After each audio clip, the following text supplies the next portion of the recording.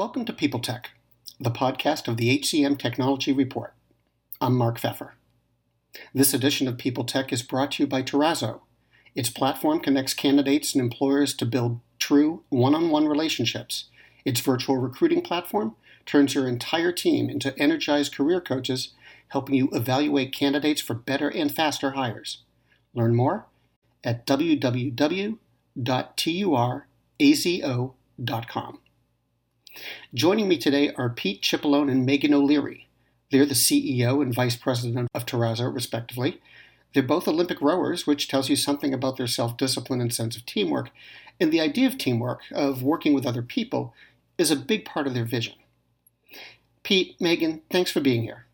So let me start by asking you about Terrazzo. What's the company about? What are the challenges that you're helping companies solve? And what's so different about your approach?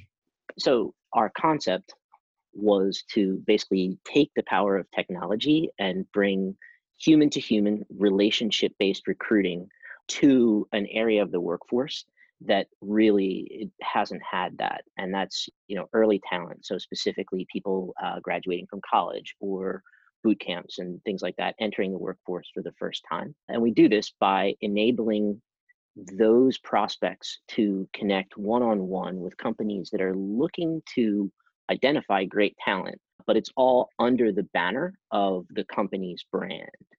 So it's a one-on-one conversation that really allows these two groups to get to know one another and build a relationship before the prospect applies. Megan, did you want to add anything? What we believe is the importance of, for a candidate, for a prospect, to be able to have that one-on-one engagement, that human connection inside the company. It creates an advocate inside the company to then, help them sort of navigate not only the recruiting and hiring process, but then to just learn the really important things like a day in the life and what it's like to, actually work for said company. So we think we're facilitating not only a great way for a candidate to engage with the company, but that company to then in turn share their story with the candidate. Now, can you just tell me a little bit about how it works? If I were to look at the product, what would I see and how would I use it? So the way our platform works is, Pete touched on it, is it's fully branded and customized to the customer's brand, logo, coloring, font style, everything, so that when that candidate engages with our platform, they're engaging with the company. We're very much in the background. And the user experience is such that they really drive the process. So they have the agency in terms of being able to determine who they want to talk to based on their interests, based on the area of the company they want to work with. A lot of our companies use employee resource groups as a great filter in which the candidates can find, I want to speak to an employee that's a part of their LGBTQ resource group and what it's like to be gay or lesbian or bi at that company and how would I fit in. And so that user can drive the process of finding the right person to talk to based on their interests, again, interest, industry, area of the company, and then they can schedule a conversation. We have calendar integration so that it's a one-click process that you don't have to have the email back and forth of finding a time to talk. You literally book a session with that employee right away. When did you launch? When did Terrazzo launch? So the company was founded in 2015, and then we had our first customers, a couple months later that summer. So we've been around for a while now by, sort of tech company standards. I think every customer that ever signed up, we have 100% retention across our customer base, which is something that, we're sort of very proud of. So you launched in 2015, but obviously the world has changed a lot here in 2020. So looking ahead, as companies start to adapt, the distributed workforce is growing, and I think most people expect that to continue. Some companies have gone fully remote and may stay fully remote even after the crisis passes. How does all of this impact recruiting? And what can companies do to effectively share their values, their brand, how they operate, their whole employer message when the whole recruitment process is virtual? So great question. A lot has changed, and a lot has changed very quickly.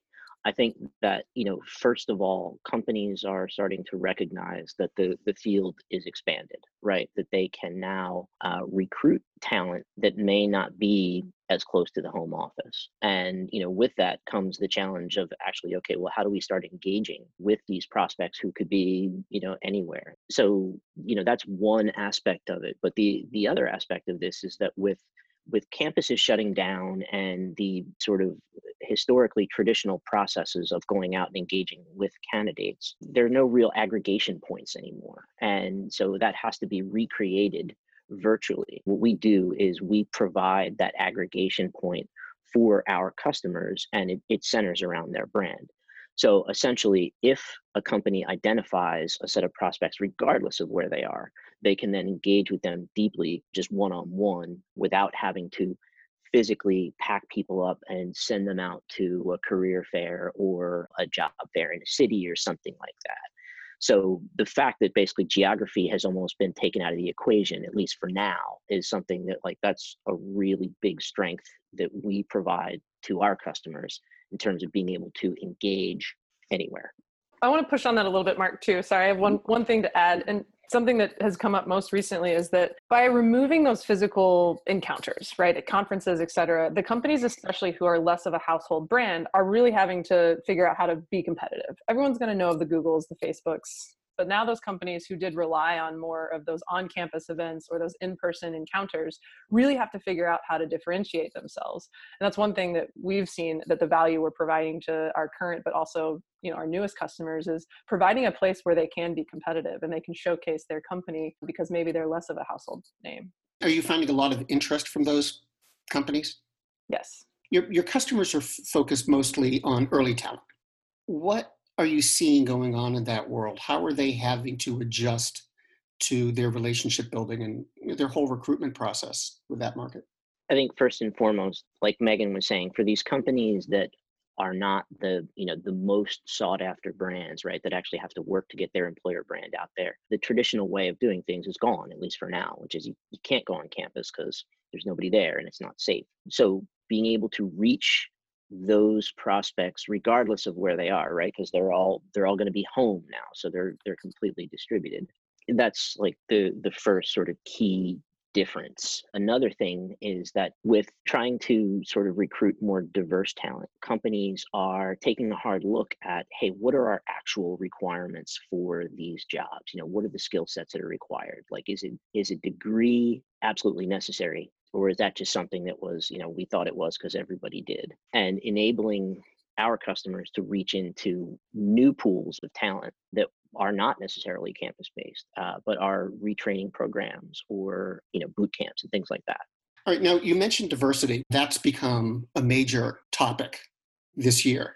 What are you seeing out in the market in terms of employer behavior? Are they changing the way they approach their recruiting to make sure that they're talking to a more diverse set of candidates and bringing on board a more diverse set of employees, or what's going on? Even the companies who have a really good, you know, reputation and have actually been really intentional and thoughtful about the way, you know, their D&I efforts and the way that they're recruiting candidates and being able to source, you know, from diverse, not only regions and just schools, you know, if we're talking about early hiring, but even then, you know, a lot of those companies struggle with telling that story. And so we're seeing not only the companies who have actually been doing the work, you know, wanting to figure out how to better demonstrate to their prospects that we do have a diverse workforce, and this is you know, this is how and this is why, but also the companies that do, they're realizing and having sort of that moment of realization and self-inspection that they do need to make some adjustments about where and how they're hiring, and those are a lot of the conversations we're having. Under Armour is a perfect example. They actually do have, you know, a diverse workforce, but their reputation wasn't such that you either had to be an Ivy Leaguer or maybe like a former athlete, a jock, to work at Under Armour, and that's not the case. And so what we brought to them with our platform was a way to demonstrate that authentically and genuinely to their candidates and saying, look, like, you can find and talk to someone that looks like you, that comes from a similar background, that's had similar life experiences, and see for yourself and experience that for yourself. So, I mean, that's one use case, but I think the short answer is yes, long time coming, right? And so it's exciting to see companies really step up and want to change and make sure that they're going about it the right way. Can you give me an example of how a candidate for Under Armour might use Terrazzo to see exactly what's going on at the company? Sure. So, you know, let's say pick a student from, let's say, a regional college who's majoring in accounting, and they're really interested to learn more about, hey, like, what is actually a day in the life of someone who works in accounting and finance in in a corporate environment, what's it like? And by the way, I'm a first generation college student. So, if I'm invited into, one of these networks, the people that I'm going to want to talk to are going to be, people in accounting and finance. And I can also look at, say first generation college grads, and have the opportunity to have just a very personal conversation. So not an interview, but really like an opportunity for both sides to present their very best. And then ultimately to decide, is there this mutual enthusiasm that we sort of talk about with our customers, that the idea is company says, wow, this person would be a great hire. And the candidate is like, I love the culture. I had an opportunity to talk to someone that I might actually be sitting next to, or maybe in my first year working for, or something like that, where it's, you're not taking the word of a recruiter. You are actually talking to somebody who is, that's the experience that you're likely to live inside the organization. And you can talk to multiple people inside the organization. And that's helpful for establishing clarity in the mind of the candidate, because I think a lot of younger people have these external expectations, whether it's from family or friends or whatever, that this is what I should be doing, instead of having the opportunity to really find out, well, what's it like to do that, and say, ooh, okay, that sounds really, really interesting. Whereas this other area that I thought maybe I was interested in is maybe I don't think like I would thrive in that environment. People are always trying to figure out how a platform succeeds or how a solution succeeds. How do your customers measure success? How do they measure the return on investment?